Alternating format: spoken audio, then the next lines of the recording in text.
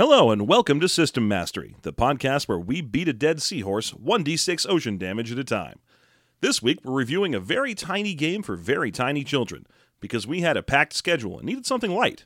Therefore, we shall be discussing Mermaid Adventures, a game about mermaids and eel maids and octomaids, and also Les Poissons, hee hee hee, on System Mastery.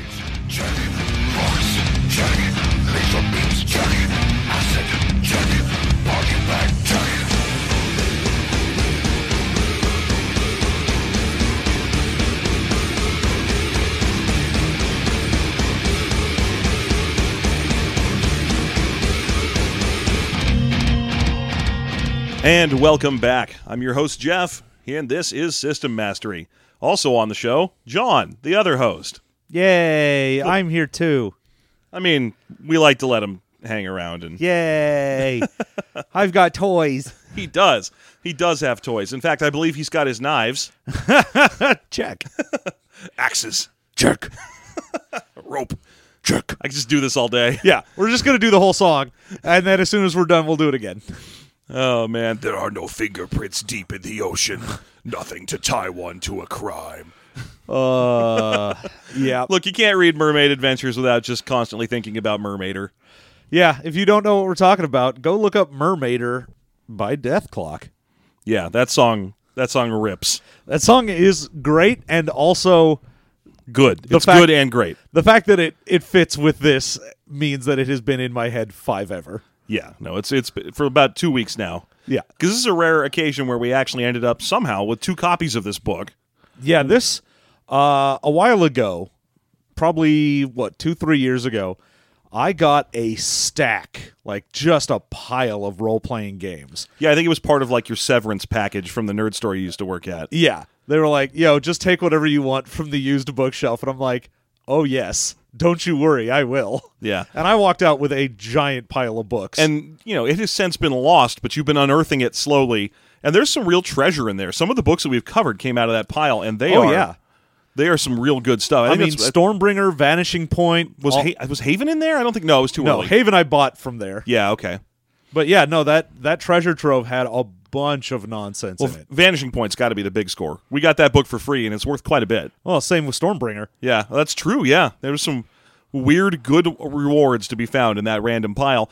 But in the interim, someone sent me a copy of Mermaid Adventures, and when we decided to cover it, it kind of jostled your memory that you might have one. Oh, yeah. Hidden away, along with I was like, I remember that being for sale in the store. Along with like your copy of The World of Blood Shadows and stuff like that. Oh, yeah. So we ended up being able to both read this, which is great because the book's like 40 pages long. It was just a dream week. It's wonderful when you're like, I don't even need to share this book with someone, and the book is tiny. Yeah, it was pretty great.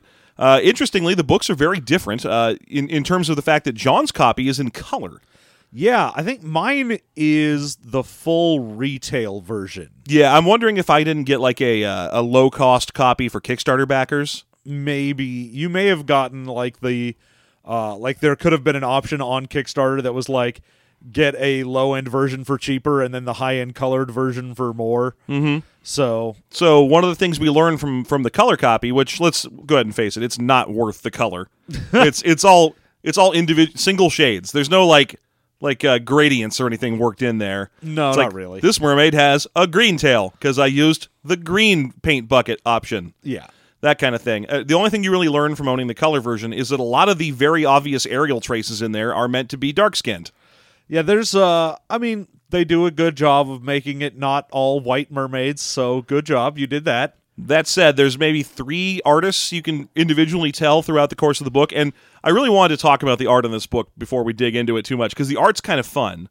The art is... There are 3 things. Amazing. One of them is the guy who is responsible for drawing the bulk of, like, action shots and not, like, the individual mermaid types or the weird Kickstarter backer art in the back.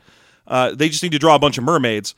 And they kind of draw like Phil and Kaja Foglio. They have you know what I mean, John, with the great big smiles. Yeah. With the missing tooth out of each one. That kind of, you saw a lot of that in old Dragon magazine. Yeah. And they also have ended up doing a couple of pieces for Magic over the years.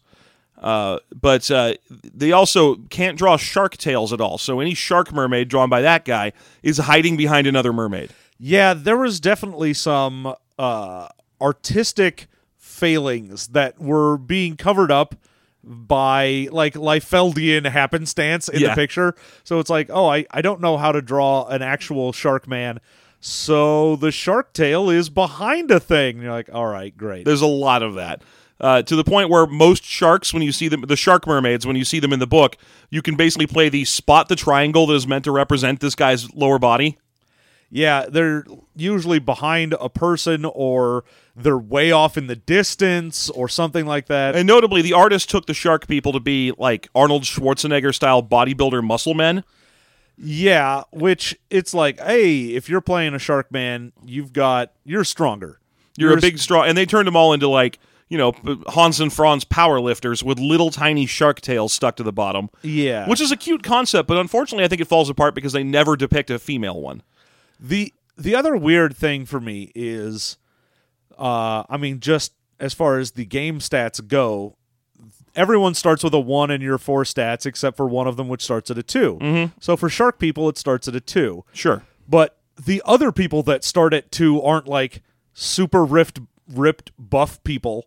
So it's just weird that they're like, oh yeah, all the shark people are super jacked. I'm like, whatever, man. I could be a manta dude that's also jacked. Yeah, it's just kind of the way the artist interpreted shark people was draw ultra jacked dudes with buzz cuts. Yep. And it was an interesting choice. The other fun art, there's 2 more really fun art styles. One person was clearly hired to draw a couple types of mermaids that are difficult to draw. And basically there are 3 of these. There's the lobster people, which have lobster lower bodies, and they're actually kind of cool looking. And then there's the really great ones, the jellyfish people and the urchin people. Good Lord. So the jellyfish people and the urchin people are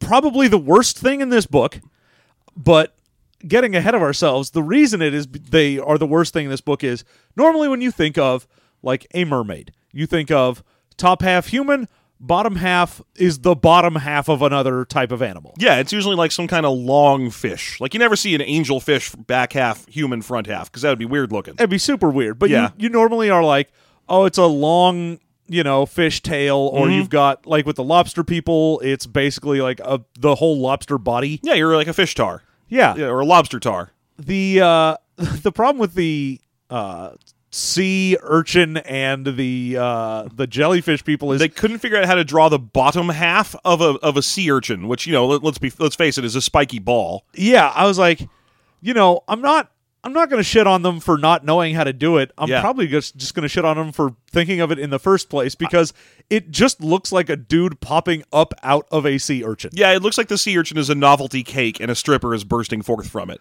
Yeah. It's an entire sea urchin with a person that looks like they're just being drawn in behind it.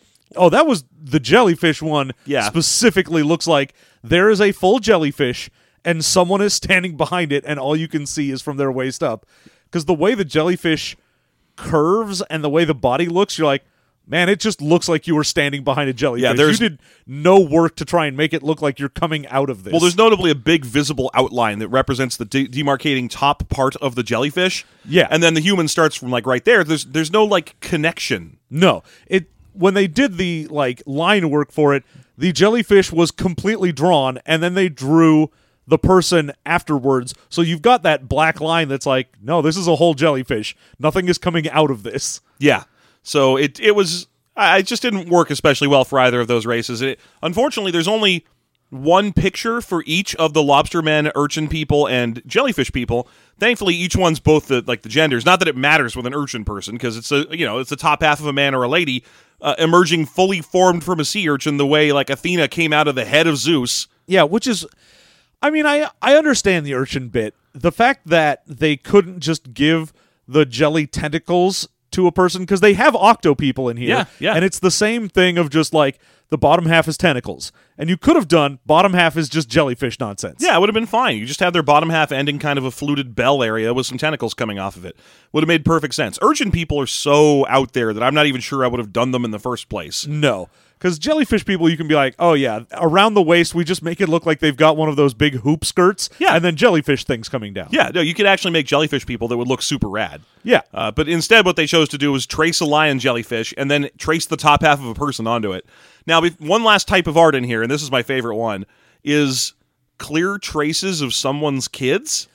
Yeah, there's an art section in here where I can't find them in the Kickstarter because it seems like it should be a Kickstarter backer level. Yeah. Is we put art of you in this book, and that's what I assume it is. Yes, because you'll find there's about 6 pictures of people in here that are very clearly traces from photo reference. And I went, and they all have real names because they're supposed to be like the NPCs of the world. Yeah, but it's all things like Princess Chloe, yeah, they're all and just Hannah Marie. Yeah, most of them are princesses. It's like Princess Madison, Princess Chloe, because I guess if you're a little kid, then you want to definitely be a princess mermaid in the book, obviously. But they're all visually done on photo tracing, and also they're not listed in the kid playtester names or even in like the thank you credits. We can't figure out who the hell they are, but it's so obvious visual photo trace that it looks exactly to the dot like when someone gets an ugly tattoo of one of their babies. Yeah, if you've ever been looking around on the internet and you've seen the worst tattoos lists, and it's someone got a picture of their baby and it just looks like a weird, gross monster is living on them now. Poorly shaded, flesh-toothed Frankenstein. Yeah, that is 100% what this is with a fishtail. Yeah, and it's also notable that like all of the little girl ones are mermaids because when they were like, would you like to be half eel or half manta ray? And they were like, no, what the fuck are you offering me right now? What is this? I'm here to play a mermaid. I am. You go ahead and name the famous eel person you want me to represent because I want you to draw me as Ariel. And they're like, oh, we already have 17 drawings of Ariel in this book, so. Well, yeah, this book is, I mean, thematically, a lot of the like feats or whatever that you can get, a lot of the stuff that goes into this book is very, very much Little Mermaid meets Finding Nemo. Yes. Like almost all of it. The personalities, because it gives you NPC creatures. Personality for sea turtles. Oh, they are very laid back and will probably call you dude. And I'm like, okay, I get it. I saw Finding Nemo. Yeah, I remember that part where they go in the waves. Sure. Yeah. What about lobsters? These guys are fastidious, but they love reggae music. They definitely try to talk dudes into kissing random silent women. Yeah, that's their hobby. That's their whole hobby. That's what all lobsters do, or crabs, I'm sorry. That's what all crabs do all the time, except for the ones that are, trying to collect stuff and singing songs about how shiny they are. There's a point where they talk about how, of course, every mermaid can speak to fish. Yes. All mermaids are Aquaman, and you can also speak randomly to seagulls because there was a seagull in Little Mermaid. Yeah, and the seagulls will sometimes give you forks and things that have names like Floofenutter and Herfidur. Yeah, the opening little text for this, the little story that opens it up, is straight up just a little mermaid runs around with a dingle hopper and is like, I'm going to use my Floodledoob and it's going to let me see a thing. I'll use my Schnitzel Fritz. It's literally the Little Mermaid, like Prince Eric falls off the boat part as reimagined by like an 8-year-old girl. Yeah, because also the kid is like 8 years old that falls off the boat. Yes. And the mermaid is 8 years old, so it's all just like... There's no romance. It's just, I rescue him with magic. Okay, it works. Yay! Yeah. That kind of thing. I'll use my Schnitzel hopper. Okay, great. You sure did. I'm going to use this Wiener Schnitzel. I'm going to use this Farfanugan. I'm going to use this Volkswagen. I'm going to use this Schadenfreude. Oh. Oh, damn. Oh. That guy fell down. Oh, I'm sad. I feel bad for enjoying it. The book is full of any type of like undersea mermaid stuff that you have ever seen is going to be in this book as one of the references. Yes. Although I can't stress this enough. They have like 7 pictures of Ariel in this book and no pictures of any other characters from The Little Mermaid. Like they just, we need to draw another random mermaid on this page. Put an Ariel in there. It's almost like they just cut them out of like coloring books and just plastered them in here. And it's interesting because in the black and white version of the book, you're like, man, that really kind of looks like Ariel. Like they just kept drawing the same mermaid that looks like Ariel. When you get to the colored one, it is the green tail, purple shell bikini, and you're like, Oh, that is actually straight Yeah. up just Ariel. Huge red hair. It's very clearly just Ariel. And, this book has King Triton in it. He's one of the NPCs. And it's got octopus people. And so I was expecting... And octopus people are... Wizards. Are more magical than other people. Yeah. So I was fully expecting to turn the page and find an Ursula, like, with all the obvious copyright infringing Ariels in here. I was like, well, let's just go whole hog. Let's see an Ursula. No, I mean, we do get... There's a NPC in here that has a pet clownfish, and it is just straight up Nemo that follows him around. Oh, yeah. It's half Nemo, half... what's the fish's name? And Flounder. In Little Mermaid. They gotta give me some credit here. That movie's in like 1989. Nah. It's old. I gotta give you no credit. Hey, you gotta give me some credit for being able to remember things from Little Mermaid. I gotta give you some credit for being able to remember anything at all. That's true. That's true, because I have virtually no memory. Yeah, you are an old man with a shitty brain. Thank you. You're welcome. Thank you for that. At least I've still got my sense of humor. So the mechanics in this book are fairly simple. Yeah, they're quick. They're pretty easy to understand, and they're a good one for teaching counting to very young kids. I mean, let's stress that, going in, this book is for children. Like, it is designed to be like an adult plays this game for some kids. Oh yeah, and it also has a lot of sections about like having the kids run it for other kids, and you're like, oh, you'll probably want like your older kid who's played the game before or can actually read the book, run it for them. I like that because it also has some good tips for like kids that are going to run the game. Yeah. So I mean, I think that's nice, and the book's small, big text. It's perfect for children, and I plan to judge it accordingly as I go through it. When I'm reading it, I'm like, oh, this is very clearly for kids. Now that doesn't excuse the fact that the book is riddled with grammatical and spelling errors. Oh yeah. It wasn't written by children, guys. No, this really could have used a copy editor. There is a lot of spelling stuff, just errors, typos throughout here, and then random grammatical things. Sometimes you'll have like repeated words. Yeah.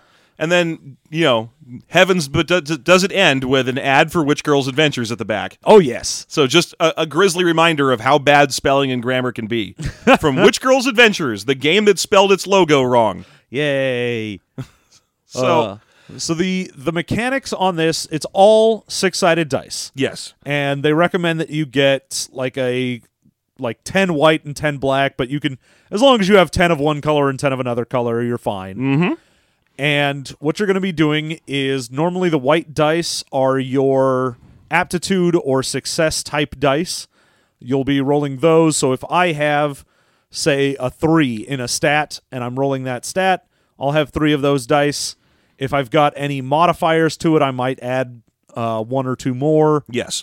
But all you add is white dice. So you're just piling in additional white d6s to roll against a target number. So now what you're going to do is add in black dice for your difficulty. Yes. So, for example, if you would like to, I don't know, swim through some rapid water that's slightly dangerous, and the DM will be like, hey, that's a 2 difficulty to swim through there, so you have to add 2 black dice to your roll. Yeah. And then you'll be like, all right, but I have swimming as one of my abilities, and so I have extra dice there, so I have 4 dice. So you'll roll 4 white dice and 2 black dice. Now, all you do with these dice is you count 1 through 3 as a failure and 4 through 6 as a success. Yeah, it's just count up your 4 through 6s, and if you've got more white successes than black successes, you win. Mm-hmm. That sounds kind of racist, John. Yep. I'm just gonna. Yep. If white succeeds more than black, then everybody's a winner. The important thing in this game is to reduce the number of blacks you have to roll. Yep. That's what we're trying to get. What I'm saying is the more blacks you have, the worse it is for you. Yeah, you want to really amass those whites. Yep. The more whites you can get together, the easier it is for you to overcome. I don't even want this section in the episode. I'm gonna stop this now. We're gonna use green and yellow dice instead because, geez. Yeah. So okay. So it's pretty simple. If it sounds really familiar, it should, because it's basically the exact same mechanic as FFG's Star Wars RPG, the Edge of the Empire, Force and Destiny, except with a lot of unnecessary falderall and custom dice being removed. Yeah, the big thing with this is, I mean, there's been plenty of games that are the half and half win or lose on your dice, and you're just looking for successes. Yeah. So that's not an issue. It's good for kids to be able to fairly easily go, oh, I've got, 2 minus 1, I've got 1 success, great. With the other thing being that you count the sheer number of successes by which you exceed your difficulty, and then you get better success the further up you go that ladder. So if you have to swim down this channel, okay, you do. I got 0 black failures and 5 white successes. Oh my gosh, that's amazing. You swim through there so well that you impress the queen of swimming, and she gives you a... she impress the queen of swimming. And she gives you a gift certificate to a ramen place you like. She gives you a gift certificate to the Tasty Freeze. Yeah, she gives you a gift certificate to Dairy Queen where you get one of those shakes they serve you upside down to prove how thick it is. Yeah. I like to get served upside down to prove how thick it is. Gross. So, we had already mentioned the stats. Everyone starts with 1. There are 4 stats. You've got your body, your mind, your charm, and your luck. Yeah. So luck in this game is a little more direct than it is in a lot of other games.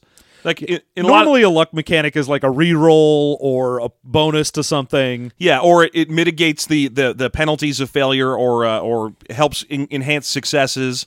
It's things like that. It usually tends to be sort of an ephemeral stat. In this game, it's alarmingly literal, and it's actually kind of rad. You're just like, if you're a character who's relying on luck, you do things like, it would sure be lucky if there was a secret tunnel around here no one had ever found before. I roll for it, and there is. Yeah, pretty much it's the catch-all for anything that doesn't fall into the others. Yeah. So if you're not doing something physical, mental, or social, you're just using luck for it. You're like, oh, I want to find secret evidence in this room. You're like, all right, well, see if you're lucky. Yeah, and you are. So your character can literally just have luck as the stat that really is very equivalent to strength. The other thing is, luck is your magic stat. Yes. So if you want to be a wizard, then you're investing in luck. Yes, you are. So there are only 4 stats. The neat thing about the stats is that they also serve as hit points. Your character can't necessarily be killed in this game, but they can suffer hit points and be quickly taken out of a fight for a while by having 1 or more of their stats drop to 0. Yeah, so you get an extra 5 points to put in your stats. Mm-hmm. They generally recommend that you have 2 3s and 2 2s as your stats, but you can do whatever you want with them. Up to 5 is the max you can have in something. So again, to start a character, you have 4 stats. 3 of their stats are at 1, and 1 of them is at 2. Yeah. And then they get an additional 5 points to place. So they say for kids that are too young to really worry about like putting stats like points into things, just give them 2 3s and 2 2s. Yeah, let them figure it out.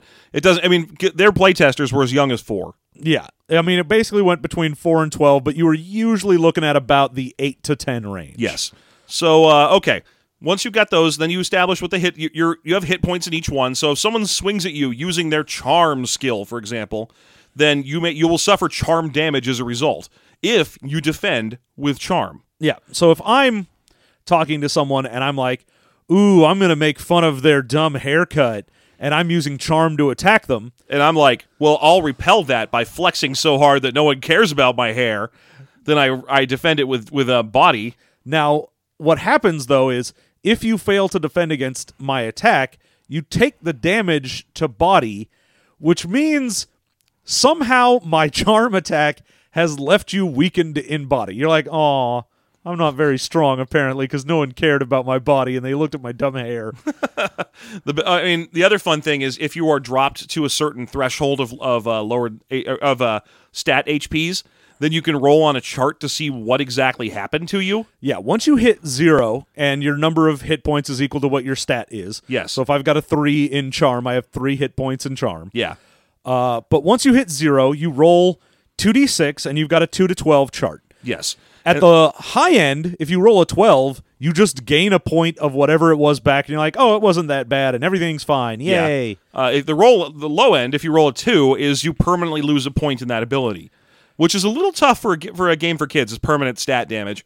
But on the other hand, it's pretty quick and easy to raise them back up with XP. So yeah, I mean, I was looking at it going, If this was a game that you thought was going to be an actual campaign for little kids, then I would probably change the 2 out But that's for such something else. That's such a weird concept. Like, we're going to play a long-form mermaid role-playing game for, like, 8-year-olds. Yeah. Like, we're going to meet each week and keep playing mermaid game. And The same mermaids every time. yeah, like, the kids aren't going to be into that. The kids are going to want to make new characters every time. So the stat damage just didn't seem all that scary to me. It's literally there for if you have a bunch of grown-ups playing this, I guess.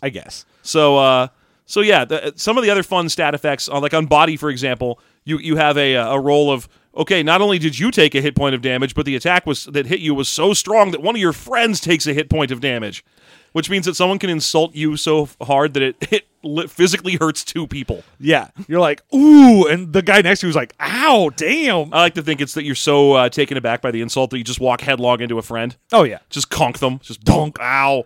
Yeah, when you lose all your luck points, rolling on that table, you can take damage to any of your other stats. You just get wrecked on things. Mm-hmm. A lot of the things that happen when you go to 0, though, regardless of what you roll, is you can't do anything with that stat. So if I go to 0 charm, I can't try to charm anyone until I healed that point up. No, I know, John. I'm used to this about you. Yeah, you're used to me being at 0 charm. 0 charm, can't impress people until you get your shit together. Yeah, just until I get it up. Yeah, just until you get it up. And then everyone's real impressed. That's how the world works, John. Everyone wants to see your dick. Yeah, they want to come at me upside down to see how thick it is. You're a white person with a position in the media, which means everyone wants to see your dick. That's true. I know it's true. That's why I send it to everyone. We're topical. Don't ask us for it. It'll just show up. I won't even send it. It'll just go your way. It's not even listed as a Patreon reward because why would we? You're going to get it anyway. Yeah, once a month we'll send you a picture of John's dick to let you know how it's developing and growing. And for only 83 cents a month, the cost of half a cup of coffee, you too can help a child in Zimbabwe and get pictures of John's dick. Yeah, just artisanal, locally sourced dick pics. Yeah, now, does he sometimes put a little hat on it and pretend it's a fancy gentleman? No. Does it sometimes have a tiny cape on there? No. You're taking all the fun out of this. Yes, I am. Is it occasionally a little dog costume? Yes. There it is. That's all I needed to hear. Yeah. Do you ever put it on a hot dog bun and pretend it is a hot dog? No, I'm too scared. You're too scared. Then someone will come along and be like, I'd eat that hot dog. Ooh, a hot dog. Hot dog question. Would you eat a dick that is a hot dog? Would you eat a dick that is disguised as a hot dog? No. Okay, just checking. Okay. So, in addition to your stats, I mean, you'll pick your race, which is going to give you whatever one of your stats is a 2. And I've been waiting to talk about the species thing for quite a while. This is kind of the cool part of this book is that there are 8 sub-races of mermaid. Yeah. The standard everyone thinks of a mermaid is a fish person. Mm-hmm. They're fish folk. Each one's a kind of folk. Yeah. So you've got your fish folk. You've got eel folk. Eel folk have eel lower bodies, which means that they have ribbons of fin running down both sides of their body. And they are pranksters that love to cheer everyone up. Oh, yeah. Well, the fish people are adventure seeking. Yes. I don't remember what they get as their +1. Is it luck? For mermaids. For mermaids, I think it's probably charm because every little girl wants to be a charming mermaid. Because I thought eels also got charm because they're so... No, they get mind because they're tricksters. They're so gregarious. They're so gregarious, and they like to talk to people. They love to play pranks, and they're a little too... Sometimes they're a little too pranksy for their own good. A little too pranksy. Yeah. By the way, I'm Pranksy. I don't know if you knew that, but I'm the famous graffiti artist, Pranksy. It's me. I'm Pranksy. I'm taking credit for it now. If you haven't seen any Pranksy pieces, then you're just missing out. Most of them are around the UK, where I am regularly at.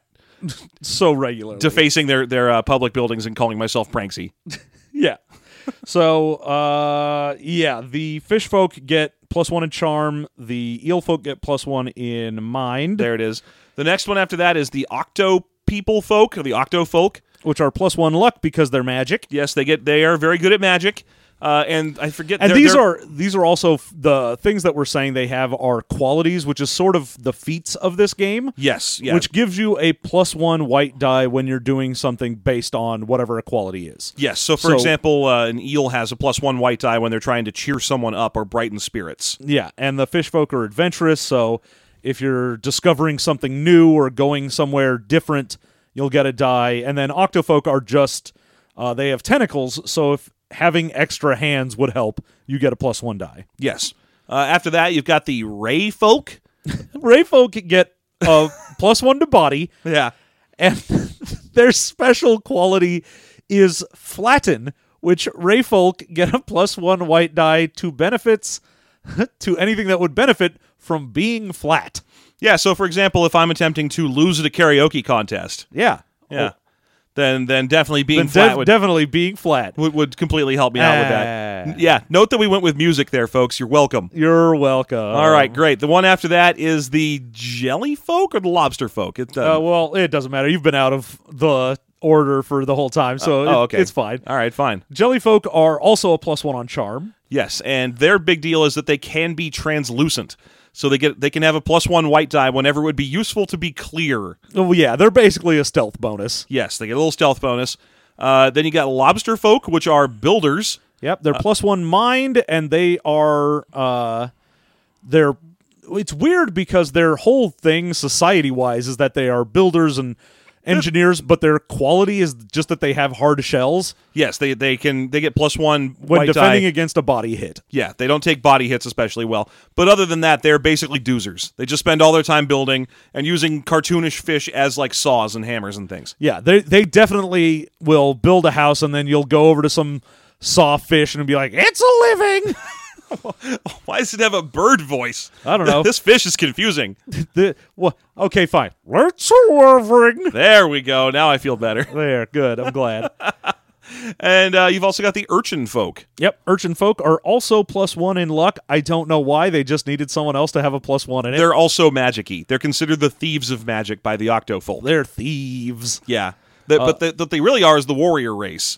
Because their quality is spiny, which you get a +1 white whenever you want to poke someone with your spines. So effectively, they're really good at magic and really good at hitting people, which makes them the Gish race. Urchins are the blade singers of this game. Lol. Now, there is no mention at all of how these things move around.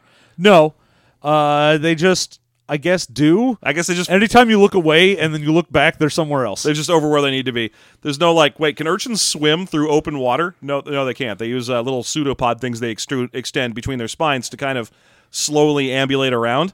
But can they leave the surface? Can they even go up a vertical like cliff or something? No, which makes it weird because they live in cliffs and they apparently are just slightly slower swimmers than everyone else. No mention of how it works. The male one straight up looks like a genie, except that they took the cloud out from under him with the select and replace tools in Photoshop and stuck a picture of an urchin on there instead. Tell me I'm wrong, John. Look at him. He's got crossed scimitars. Oh, I know. It's because he created water scimitars. Ah, yes, he created water scimitars, and then he granted wishes to a young boy. Yes. Yeah. He wanted to be a prince. Did we get all of them? Nope. Shark folk. Oh, good. Yeah, shark folk. We already mentioned shark folk. Big, muscly. They get a +1 to strength. They are also big and scary is their quality, so an extra white die when you want to intimidate or scare someone. Now, as we said, you'll put 5 points into there. The great bit is this also has a ton of random charts, which is my favorite thing in any game. Mm-hmm. So if you don't know what your mer person looks like, you can roll randomly for hair color, hairstyle, eye color, fin color. These are pretty standard charts for me, which is that there are it's like a D12 roll, right? And then there are 11 normal entries, and then the last one is something insane. So it's always the one you want, where you're like, what color are my eyes? Oh, they could be blue, or green, or blue, or yellow, or blue, or brown, or swirling colors. Yeah, well, I mean, none of the other ones are particularly crazy. Just for some reason, eye color, the 12 is swirling colors. Fair enough. Okay. I thought the hair one also had something wacky at the end. No, it's afro. It's racist. Afro. Isn't it possible for it to just say, it says afro, right? Yes. And then also you can get a special thing of highlights, I think? That's for hair color. Yeah. Is highlights. Yeah. Which is the one you will roll most often because it's a 2d6 roll, and the 7 is highlights. So the most likely thing you are to have is hair color with highlights, your hairstyle is pigtails, and you have violet eyes. So violet eyes. And a red fin. Also, with highlights is the entirety of the color description. It's not like you have some natural hair color of whatever plus highlights. It's just your color is with highlights. Your color is highlight. Your hair color is that weird neon yellow of a highlighter. Now, I got to point out, when I was a kid, I had a total fro. Like, my hair was completely like a basketball of hair. Yeah. Right? And one time, for fun, I went and got highlights done. And you know what happened? They just vanished into my hair. They just diffused outward and were gone as quickly as they had arrived. It was like gnomes coming through to put blonde streaks in my hair at night, but I forgot to leave out a bowl of milk. And so afro plus highlights, I'm curious about how that would work. But hey, I'm happy to be impressed. The fun one on here though is there is, after you do what you look like and whatnot, there's an Instruments of Vengeance one. That's kind yes. of the No, there's the extras chart. So you roll a d6. Mm-hmm. And depending on what you roll, you then roll on a chart for what you have as a fun thing. So you can get fun items. Check. Knowledge items. Check. Features. Check. Clothing. Check. Weird items. Check. Weapons. Check. Location. Desire. Check.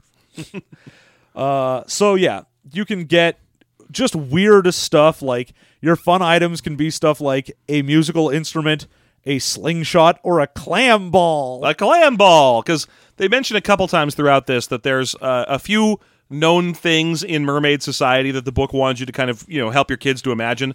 And one of them is the Merpeople Olympics, which happen pretty much once a season. And then also the official sport of mermaids, clam ball. Yeah, clam ball is, I don't even know. What is it, like we have rugby no with a clam? We have no idea what clam ball is. I've been picturing that it's blitzball from Final Fantasy X. The problem I have is they're like, yeah, clam ball, and you've got to get your clam ball into the other end zone. I'm like, what is a clam ball? Is it a pearl? Because a pearl is basically a round thing in a clam, so you could have like a clam ball as a pearl. Look, you mollusk racist. Those are a round thing found in oysters. Yeah, whatever. They all look the same to me. Of course they do. No, but we have no idea what a clam ball is. It is a ball of clams? Who knows? Is it just a ball that smells like clams? It could just be a full-on clam that Just you are running clam, around with. It could be like the beet ball was back in Doug, where it was like, this ball is shaped like a beet. It bounces terribly. And I still like looking, because it's 2d6, seeing what the most average thing you will get in this. What's the 7? So the 7, musical instrument for fun items, a notepad and pen for knowledge. There's a lot of books and playing cards and things like this. No mention of how these work. And it's great because I'm like, you're underwater. This shouldn't work. You have a Doesn't notepad matter. and pen, and you're just like, oh, this is falling apart. Kids don't need to worry about that. A big nose is your features roll. Ha! The most often, if you roll features, you'll have a big nose. Mm-hmm. In clothing, you're most likely to get spiked bracelets, but the 6 and 8 are a locket or tiara. Ooh, nice. Your weird items, you could get 2d6 paper clips. That's your most common thing. Is The 2d6 paper other clips? 2 are a dog whistle, so you can have people show up that are racist. Okay. And rubber chicken. I like the idea that it's a cultural dog whistle. Yeah, you have a cultural dog whistle. Why isn't there a White History Month? Racism.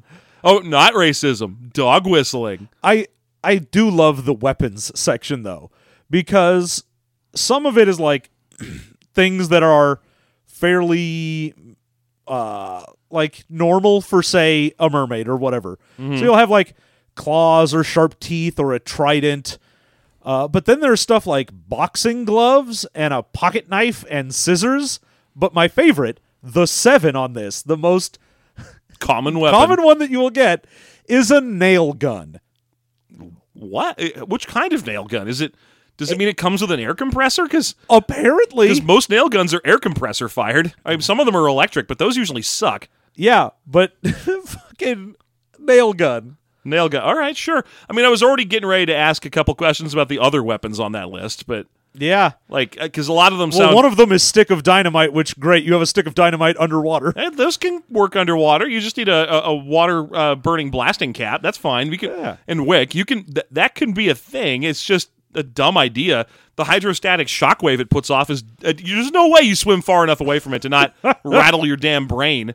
And the last thing you roll randomly for is your goal. Every mer person has a goal, and that's going to give you another opportunity to get an additional white die if you're going after whatever your goal is. Sure. And that can be things like approval, or you want to collect things, or you want wealth or love. Yeah, if you want vengeance. Check. Yeah. The one that is most commonly rolled on that one is survival. People just want to survive. That's pretty reactive as a goal. Like, it seems like you'd be able to use that in a lot of... Anytime the situation is any kind of combat, you'd be like, I get an extra white die because I'd die if I didn't. Yeah, you gain +1 white die to rolls that help you survive any attack or situation that may severely hurt you. I mean, granted, on the one hand, that sounds like it's way too good to balance with the others. But on the other, when you look at the random encounter tables in the back of this book, a lot of them are things like, there is a costume party. What will you go as? Oh, yeah. So... There's a whole bunch of like adventures and ideas for what to do during your game, and very, very few of them are go fight some dudes. It's normally like, you've heard of a treasure chest in a cave. Can you find it? Yeah. So it's especially because social combat and regular combat work exactly the same in this game. Yeah. You make if you're trying to hit someone with your rubber chicken or whatever it is you have, you make a body attack against them and they defend with body. Unless they can come up with a way to not defend with body. Yeah. And your last thing you're going to do is qualities. Yeah, qualities. Your average mermaid gets four qualities, plus their starting quality that they get for free just for having their sub-race of choice. And their goal. And their goal also generates one. So you end up with quite a few of these. Qualities are, again, basically just white die generators. Yeah, so if you have fast swimmer as a quality, then anytime swimming fast would be useful, you get an extra white die. Yeah. You can have, like, I know about humans, so anytime you would have to, interact with or do something with human technology, you can get a die. I like a ton of them. One of my very favorite things in here is when you look at the know about humans description, it's a lot of comically wrong things about humans that you know. And I like that it still counts and still works because it's all about belief in the structure of the system. So you're like, I'm the expert on humans out of the three of us on this adventure. I know that all humans have feet that are tongues. And it's fine. You still get the bonus because, what, the other people are going to doubt you? They don't have knowledge in humans. They don't know. Yeah. So yeah, there's a bunch of those. There are a few negative qualities that show up that you can get. Usually it's one of the rolls on if you run out of hit points on a thing, you might roll up like a phobia.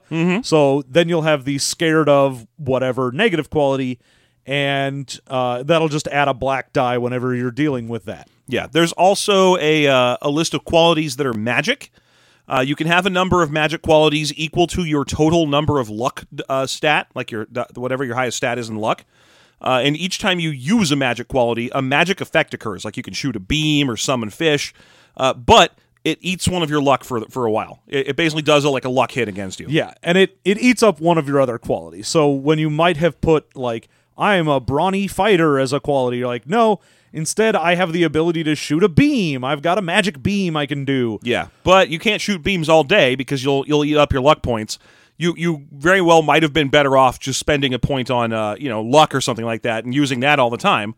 Well, yeah, there's a lot of the things in the magic that are stuff you just can't do otherwise. But you can have healing touch, or you invisible touch, hypnotize people. You can do water bending, so you can make those water scimitars. Yeah, you can water bend. You can't earth, air, or fire bend. Well, no, you're a mermaid. Yeah, mermaids can't fire bend. I mean, that's the title of my novel. Yeah, the littlest fire-bending mermaid that could and didn't realize. The littlest fire-bending mermaid that could not, but did anyway. That shouldn't have. The littlest fire-bending mermaid that went up a hill and came down a mountain. The weirdest quality you can get, though, is having a companion. So if you have, like, I've got this clownfish and he's my friend, then it costs more points than a standard quality. It's like 2 instead of 1. Yeah. But you have a actual character. Yeah, they have all their stats and everything. Granted, they have ones. Oh yeah, if you just get a baseline fish, you're like, oh, it's 1s and all the stats and that's it. And the quality that it starts with is cowardly, and it can run away from things real easy. Yes. But you can invest in it if you really want to. You can be like, yo, instead of gaining I'll spend XP instead of on my companion. So you can have stuff like, I start the game with a baby shark, and over the course of the game, I'll just put XP into the shark and make the shark rad. Hell yeah, pet class, baby. I love that shit. Yeah, you can do that if you want to. And it's if that's what you want to do, you can 100% invest everything you have in your pet. Which is awesome. One of the funny things in this book is that they never really mention, you can talk to any shark, sea turtle, fish, whatever you happen to come across. So, and then it also mentions that the shark mermaids are voracious expert hunters. And I'm like, okay, so are they eating sentient fish? Because that's the only option. Obviously. They're shark people. Yeah, so it never really gets into the morality of those two things existing in the same universe. Like, I know the Little Mermaid movie doesn't either, you know? There's never a point where you see Ariel eat. No, they don't want to get into, are all of the mermaids vegan or, like, what's going on here? How many more fish can talk besides Flounder and Sebastian and all the fish in that one song? Well, you have to assume all of them. Yeah, you have to assume so, but there's a lot of nonverbal fish in the film. There's dolphins in Little Mermaid. They never talk. Well, the weird thing is, the difference between, say, Little Mermaid and this game is they do it much more like a Finding Nemo in that they can talk to each other, but humans can't understand them, whereas humans can understand the fish and whatnot in Little Mermaid. Yeah, well, I don't know if they actually can or if that's a convention of musicals. Because the only time you see the fish types talking to the humans is the Kiss the Girl song. There's no other point besides when Sebastian's like, hey, man, just kiss her. There's no way she can say no. She can't talk, bro. Bro, go in there. Get in there. Dude, take what's yours. Sebastian's horrible. Sebastian is a terrible person. Sebastian and Prince Eric are terrible people. Hey, man, Prince Eric wasn't going to do it. I don't understand. The thing in that movie that drove me nuts is, why isn't Ariel doing it? Why didn't Ariel just grab him and be like, just give me them lips? Just lean in, Ariel. Earn your place. I think it's because she's 16 and he's like 23. Probably. I think that's one of those things Little Mermaid never wants you to kind of note. You never really want to think about how Prince Eric is like an actual full-grown adult and Ariel is straight up a 16-year-old. Who's had her breath stolen by like some sort of slave monster. Like, that movie's got some issues once you dig down and think about what's happening in it. Oh, yeah. There's some problems. I mean, the problems are so intense that in the book version of the whole thing, the old Hans Christian Andersen tale, she kills herself at the end. Yeah. Kids, it gets better.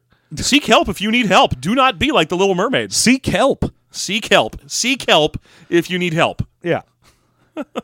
Seek help. It's a joke. Mermaids. It's mermaider. Mermaider. Her life was truly ended by mermaids. Yeah. So that's what you're going to get there. You also have a bunch of charts for like random encounters. There's a whole, if you want to, like, you don't know what to do, as the Navigator is the name for the GM of this. Mm-hmm. Oh, I just remembered one of the other magic qualities in this game that was sort of neat is grow feet. Yeah, you can turn into a fish as a magic quality or turn into a human as a magic quality. Yes.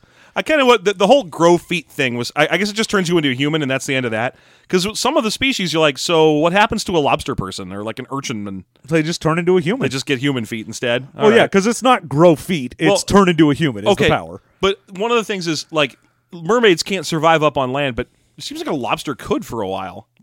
Like, not forever, but for a while. A little bit. Yeah. You can walk around. Yeah, they can kind of clamber around up there. Yeah. Well, the go fall in love with Prince Eric. He'll be totally into that. Clack, clack, hey, clack. What are you up to? I'm a sexy lady up top, and then a lobster on the bottom, a horrifying, freakish bug. Yeah, I'm a weird sea bug on the bottom. Is that fur on there? What's that green stuff? I don't know. I never looked at. I try not to look down there. Anyway, you want to do some things? Huh? You want to do stuff? You want to do a little hand and mouth stuff? Huh? Yeah. You want to do some claw stuff? I can do claw stuff.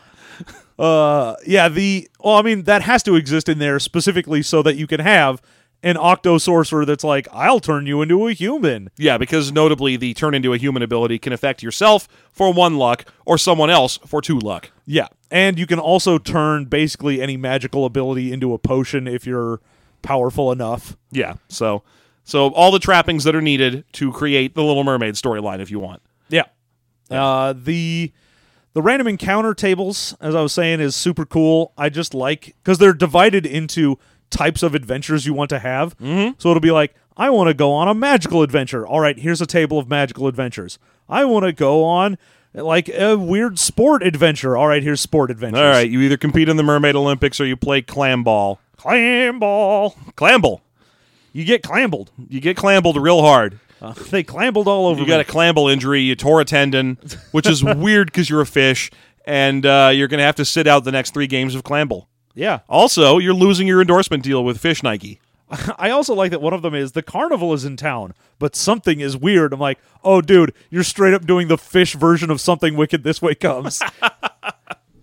The carnival is in town, but something's weird. Yep. Is it that the carnival's in town? It is. I feel like that's pretty much all you need. Well, the setting of this takes place in Atlantis. Mm-hmm. You have King Triton and Queen... Neptunia? Yeah. Neptuna. Tuna. Queen Tuna. Queen Big Tuna. Queen Tuna Charlie Tuna. Queen Charlie Tuna.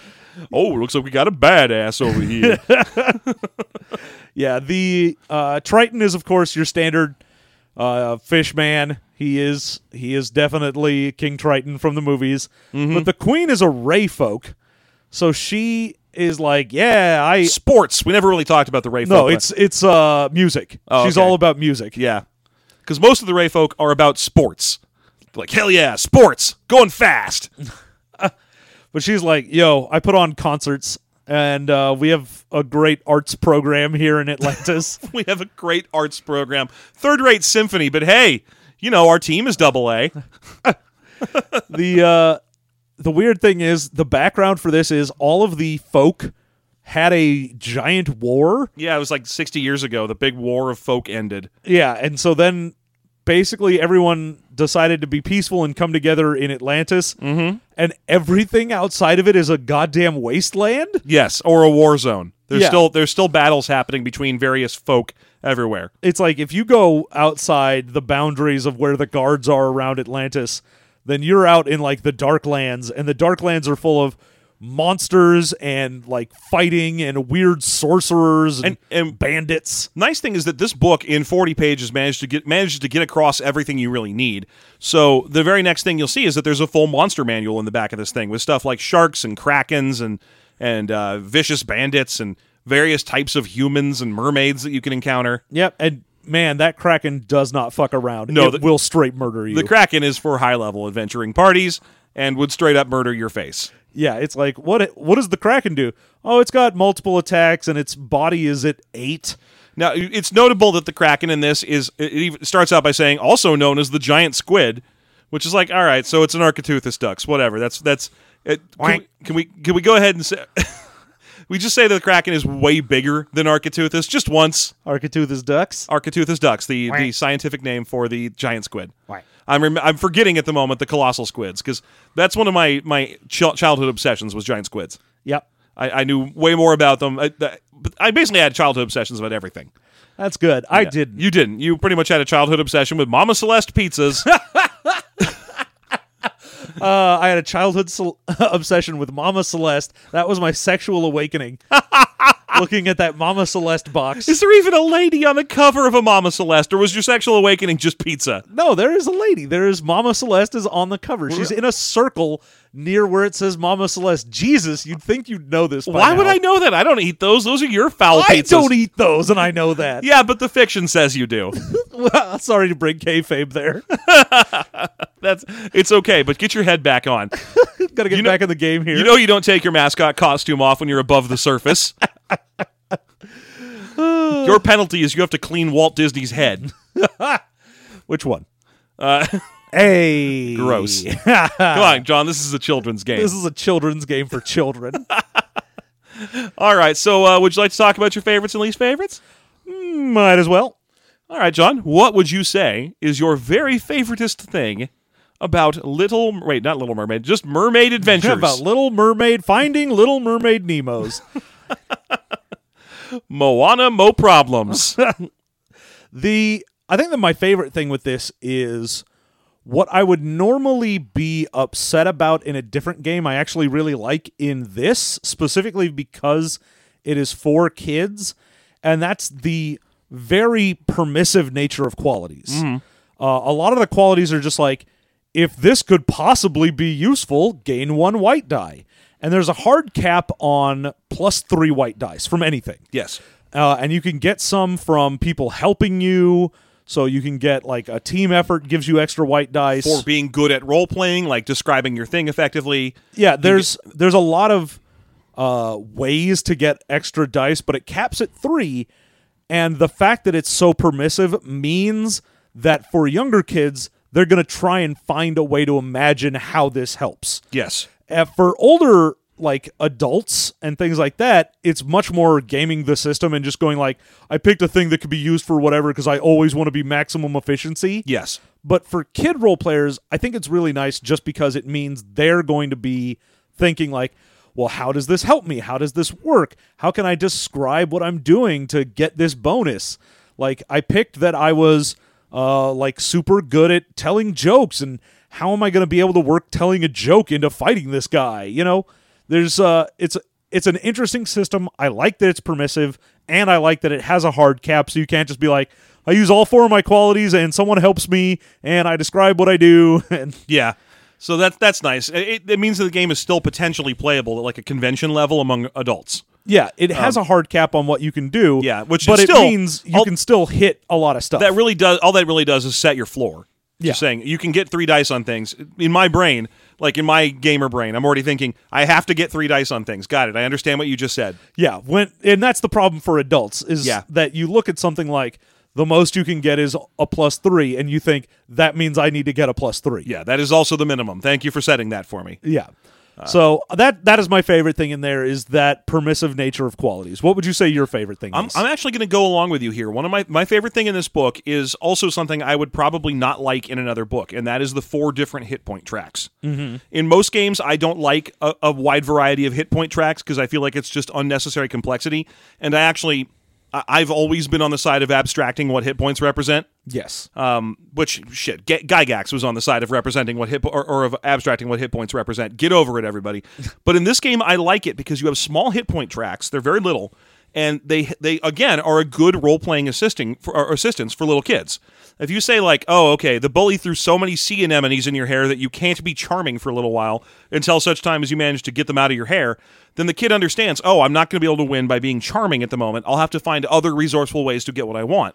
And I know why, because my charm is set to 0. Yeah. And it's small enough that it matters, and it will happen. Yeah, because you're not looking at like, oh, I've got 40 hit points for this and 50 hit points for that, and you're like, nah, man, I've got 3 and 2 generally. Maybe one of my stats is a 4 if I went heavy into something. Yeah, and the fact that they're always in peril. I mean, several of the random adventures in the back of the book, like I was saying, there are things like, a movie's in town. Will you go watch it?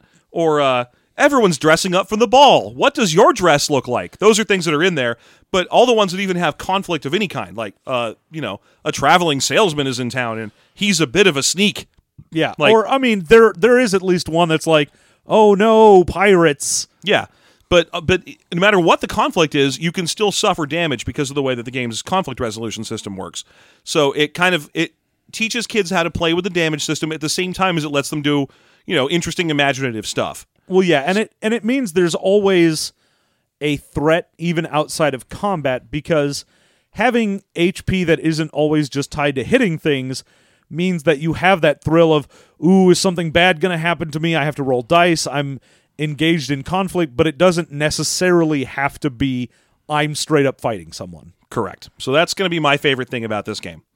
I like the hit point system, weirdly. Normally, like I was saying, normally in a game that had a stat-derived hit point system where every one of your stats has an HP pool, I'd be like, this is unnecessarily complicated, knock this shit off. Yeah.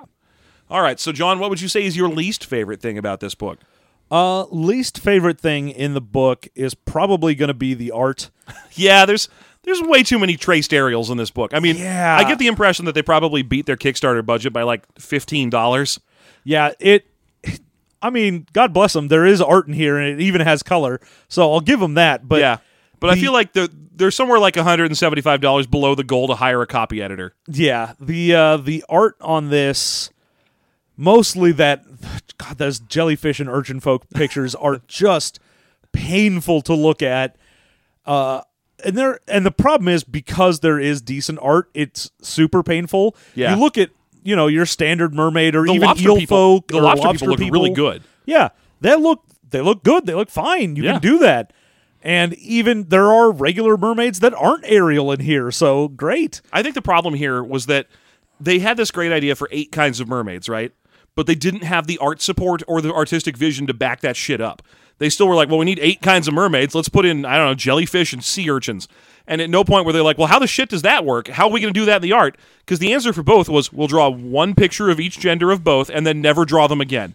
This book will be completely chock full of mermaids, and these urchin people are a weird afterthought that if you don't happen to open the book to that one page, you wouldn't believe they exist. I mean, you still get eel folk, octo folk, even shark folk show up. Yeah, behind other people, you'll occasionally see a big muscly shark person hiding the, their shark body. Yeah, the urchin and the jellyfish and the lobster folk just aren't really present in the book outside of their first picture. Yeah, honestly, even the sturgeon and the ray, they get the urge and start to play.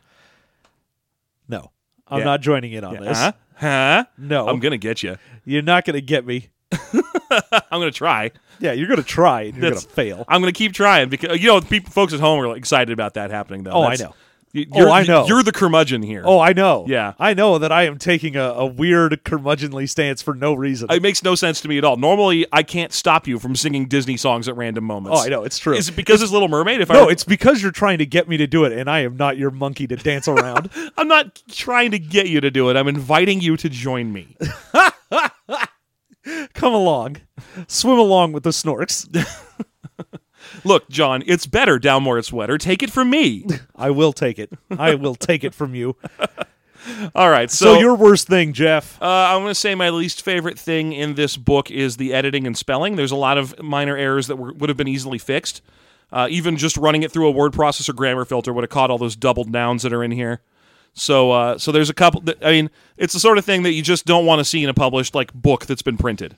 Yeah, and especially given how small the book is and how little text there is, it makes it pop out more. Like, if I'm reading a 300-page RPG and I come across a spelling error, I'm like, and then I keep going and I forget that it exists because I've been reading another 100 pages past that. Yeah. With this, it's barely 100 pages on its own, with big art pieces, big tables, big margins, lots of varies. Yeah, so the whole thing is to the point where when you see something that's wrong with it, you're not going to forget, and by the time you hit another issue, you still remember the last one, so it feels like there's more going on that's wrong. Yeah, this book uses the trick of how to make your book hit 100 pages by starting every sentence in it with "interestingly," comma. Yeah, no, it is definitely the college student that has not written their paper and is doing so the night before. Now, just to be clear, though, the things that we said we don't really like about this book are the grammar and the art. So ultimately, it's a playable game. Yeah, 100%. You could take this game, you could sit some kids down, run it for them a few times until whoever's the most mature or understands the game the best could run it for them. It is a game that is very easily done as a one-shot. Sure. You could run it as a campaign. It's got the XP rules. You can do that. Yeah. I mean, and let's be real, there need to be more games in the industry for kids. I mean, I know there's several these days, and the number is growing, but it's always good to see them out there. Yeah. Your No Thank You Evils and so on. Adventure Maximus. Thank you. Yeah, games like that. It's weird because a lot of kid property games aren't even for kids. Like, there's that whole Pony Pathfinder or whatever. There's the Tales from Equestria RPG that is actually in stores. Yeah. And it looks a little dense for children. It is a little thick. Yeah. So it's nice to see games like this out there that you could definitely see kids pick up. Now, to be fair, I have never seen kids having more fun than when I was at Kingdom Con, and the table next to our table, because we were playing Shadowrun or something, the table next to our table was 12 10-year-olds playing Savage Worlds Rifts. Oh, yeah. They were just yelling and excited and just yeah, woo, fuck that coalition, fuck them up. Well, I mean, they weren't really saying that because they were 10 years old, but Also, they got in a beer fight. That was they got real drunk and just started hitting each other. Yeah, and a lot of them were wearing trucker outfits and were clearly in their 40s. Yeah, it was a weird group of children. Let me tell you, they were all Australian. It was just strange. A bunch of Australian truckers got in a fight next to us, and we thought they were children. Yeah, what happened was we weren't at Kingdom Con. We were drunken in Australia, and we got in a fight with some truckers. That's the story. Yeah. No, but I mean, all I'm saying is that kids can play just about any game if you have a competent DM helping guide them through the process. But this is a great training wheels game, and I'll go ahead and say that. I would absolutely play this. And John, would you play this? Oh, yeah. I mean, this is definitely a game that you can sit kids down at and start them, especially younger. Mm-hmm. And the other really nice thing is you can especially get it for little girls. Because, with the Savage Rifts and Adventure Maximus and stuff like that, it really is more towards the boy adventures, whereas this is like you can do things that are like, yeah, you can be a pretty princess and play dress me up. It's fine. It's great. That's one of the adventures you'll go on. Yeah. This little girls can get it, says John about this game. The little girls can get it. I'm sorry. Could you repeat that for me, Judge Moore? Why don't you have a seat right over here? Yeah. Roy Moore gets voted into the Senate. He shows up for his first day. No one else is there but Chris Hansen. Why don't you have a seat right over here? Hi there. Come on and sit down just right here. I'm all ready. Where's all the little girls I heard about in the Senate? That doesn't make any sense at all. This is a terrible bit. All right, so there you go. We both play it, and we both think it's fine, and we accidentally did some topical political humor, which we are normally sworn off. Oh, no. For the love of God, no comments about that, please and thank you. I will just delete them. I don't care. I will delete all of you. I will shut this podcast off. I will turn this podcast right around. Yeah, I absolutely will. So there you go. That is little. I keep saying little. That's Mermaid Adventures. It's just Mermaid Adventures. It's just Mermaid Adventures. It's just Mermaid Adventures. It's just called Two Brothers. All right. So until next time, we've been System Mastery. You can find us at systemmasterypodcast.com.